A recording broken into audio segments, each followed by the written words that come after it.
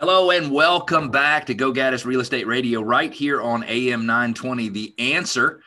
What are the months of supply in inventory in the Atlanta real estate market, and why does that matter? Are prices skyrocketing? What's happening in a fall and winter market? Is it making up for some lackluster market in the spring? What's going on with builder confidence, and what's happening with mortgage rates and the desire for home ownership, especially among millennials? We'll talk about these subjects and more during this segment of Go Gaddis Real Estate Radio. This segment is brought to you by the law firm of O'Kelly and Sorahan.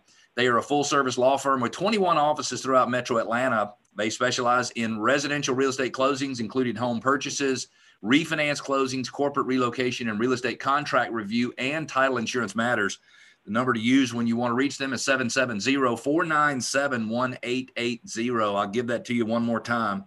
770-497-1880. If you want to connect with us, the easiest way to do it is to go to GoGaddisRadio.com, GOGADDIS radio.com. You can ask questions, make comments, push back.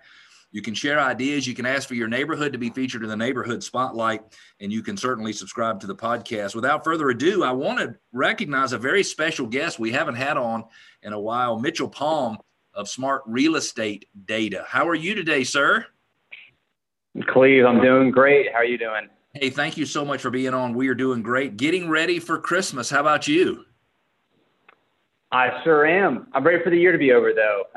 Just obviously 2020 has been a weird one, but luckily the housing market, we have a lot of positive news to cover.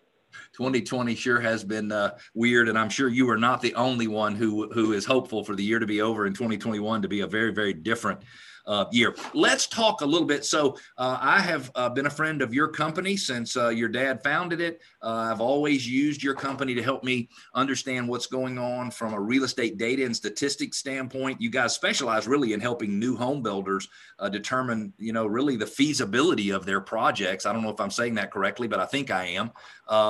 So you're always researching the market, and you have tons of great data, and I'm always glad to have you on. Let's start with a discussion on the months of supply of inventory now, and we probably need to have a little bit of a conversation about what that means in the first place, and then sort of how off kilter those numbers are. Yeah, just a little brief overview of months of supply. It's a very common term in the residential real estate market. Typically, the lower the months of supply, there's a lot of demand, not much supply, and it's considered a seller's market. And just kind of give you a brief overview, 6 to 7 months is the considered equilibrium. That's like a healthy market. There's a perfect number of buyers and sellers. And anything over 7 would be considered a buyer's market, where the market is flooded with a lot of supply or demand is low. But to give you an overview, we were talking about 6 months being equilibrium. We are currently at 1.5 months total for the start of this month. And is that for all inventory types, or is that just for the single family detached? That is everything. That's going to be detached, townhome, condos, duplexes, anything that a buyer would buy and sell. It's not going to be apartments, obviously. But 1.5 months, rewind 12 months ago, we were over 3 months of supply. So we've cut that in half. And it is by far the lowest month supply we've ever seen for Atlanta. Which, by the way, 3 months was low this time last year. And now we're at that number, which means, let's just say, I don't agree that 6 and 7 months is equilibrium in the market. Not today, because sellers are so accustomed to selling faster that if you take a seller and half the sellers have their home on the market for more than 90 days, they get very frustrated. So we use a number. If it's less than 4 months worth of inventory, it is a seller's market. So it went from a good seller's market to a screaming seller's market.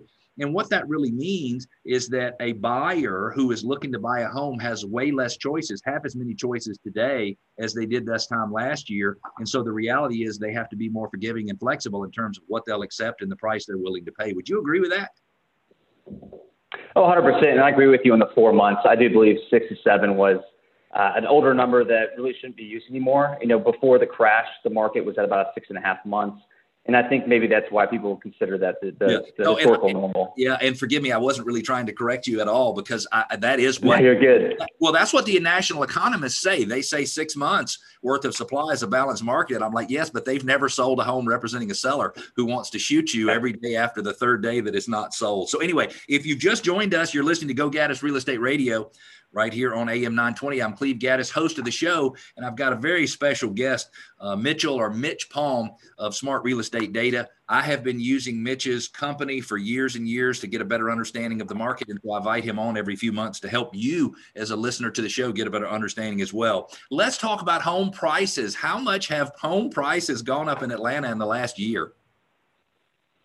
Yeah, I'm going to rewind it a little bit even. Okay. Before Please. COVID hit, Okay. Before COVID hit, we were very positive in the market. We saw some positive trends moving in. Closings started improving. Prices started going back up. And we can touch on this in a little bit, but a lot of that was due to the mortgage rates. Right. In terms of the COVID impact on the market, it definitely slowed down in March and April. But what the interesting thing is that pricing really didn't have too much of an impact. I mean, it was relatively flat in those April and May months. But ever since then, June was kind of the tipping point, and then July, and then just the past 3-4 months, we've seen year-over-year prices appreciating 17%, 19%, 20% year-over-year, which is something we haven't seen in probably 8 years when the market, is coming out of the bottom. That is so funny. And I'm going to give verification to that 20%. I looked at the numbers right out of the listing service, October this year versus October last year. Single family detached prices up 20% year over year, which is really phenomenal. When you think about it, that means the average homeowner who owns a single family detached home in Metro Atlanta, their house has gone up in value $60,000 in a year. I can one up you on that one, actually. Okay, please do. Go back to. I didn't realize we were having a competition. But yeah, the average price right now for detached product is over $350,000 in the summer. If you went back 10 years ago, the average price was about $155,000. So we've gone up over 100% in just 10 years, and so for the average detached price. What's amazing is if you go back 10 years, prices actually got a little worse. 9 years, because they went down from 2010 to 2011. Then they started coming back. You don't need to compare, by the way, but that is phenomenal. It's up $200,000 on the average single family home in the last 10 years. Wow. Yeah, so, I mean, you can't imagine anything like that. I mean, it's the best time ever to buy a home is definitely the end of 11, the beginning of 2012. Let's talk a little bit about the flow of sales through the system. And by the way, real quick, Mitch, before we do that, if somebody wanted to reach out to you because they thought they might need the services of your firm, give us a couple ways they could connect with you. Yeah, I think the best route is going to our website, or you can simply Google Smart Real Estate Data. But our website is www.smartredata.com. There's plenty of forms on there. You can type in your information and ask for me specifically if you have any questions, and happy to help. So if a listener wanted to ask you a specific question about their market or neighborhood or feasibility of new home construction, you would help them with that personally? Yes, definitely. Perfect. Okay, let's talk a little bit about how home sales later in the year are really speeding ahead, and how earlier in the year we were actually at some point a fairly good bit behind last year. That's true. I mean, overall, 2019 actually was even considered a down year in a lot of aspects. A lot of it was due to mortgage rates. Really, the recession, everybody thought a housing recession was going to hit when COVID impacted the market. And it obviously impacted other industries such as retail, hospitality, but the real estate market just had a little blip on the radar April and May. The real housing recession was back at the end of 18, beginning of 19. But in terms of closings, like I said, with the pricing, we had a little bit of that dip, but even with the prices going up 17, 18, 19%, we're seeing resale closings go up the same amount. Even go back to September, we had a 26% increase in total closings for resales from last September. It's amazing. I think it moderated a little bit in October. Am I right? It didn't keep that same 8% up pace, or do you know?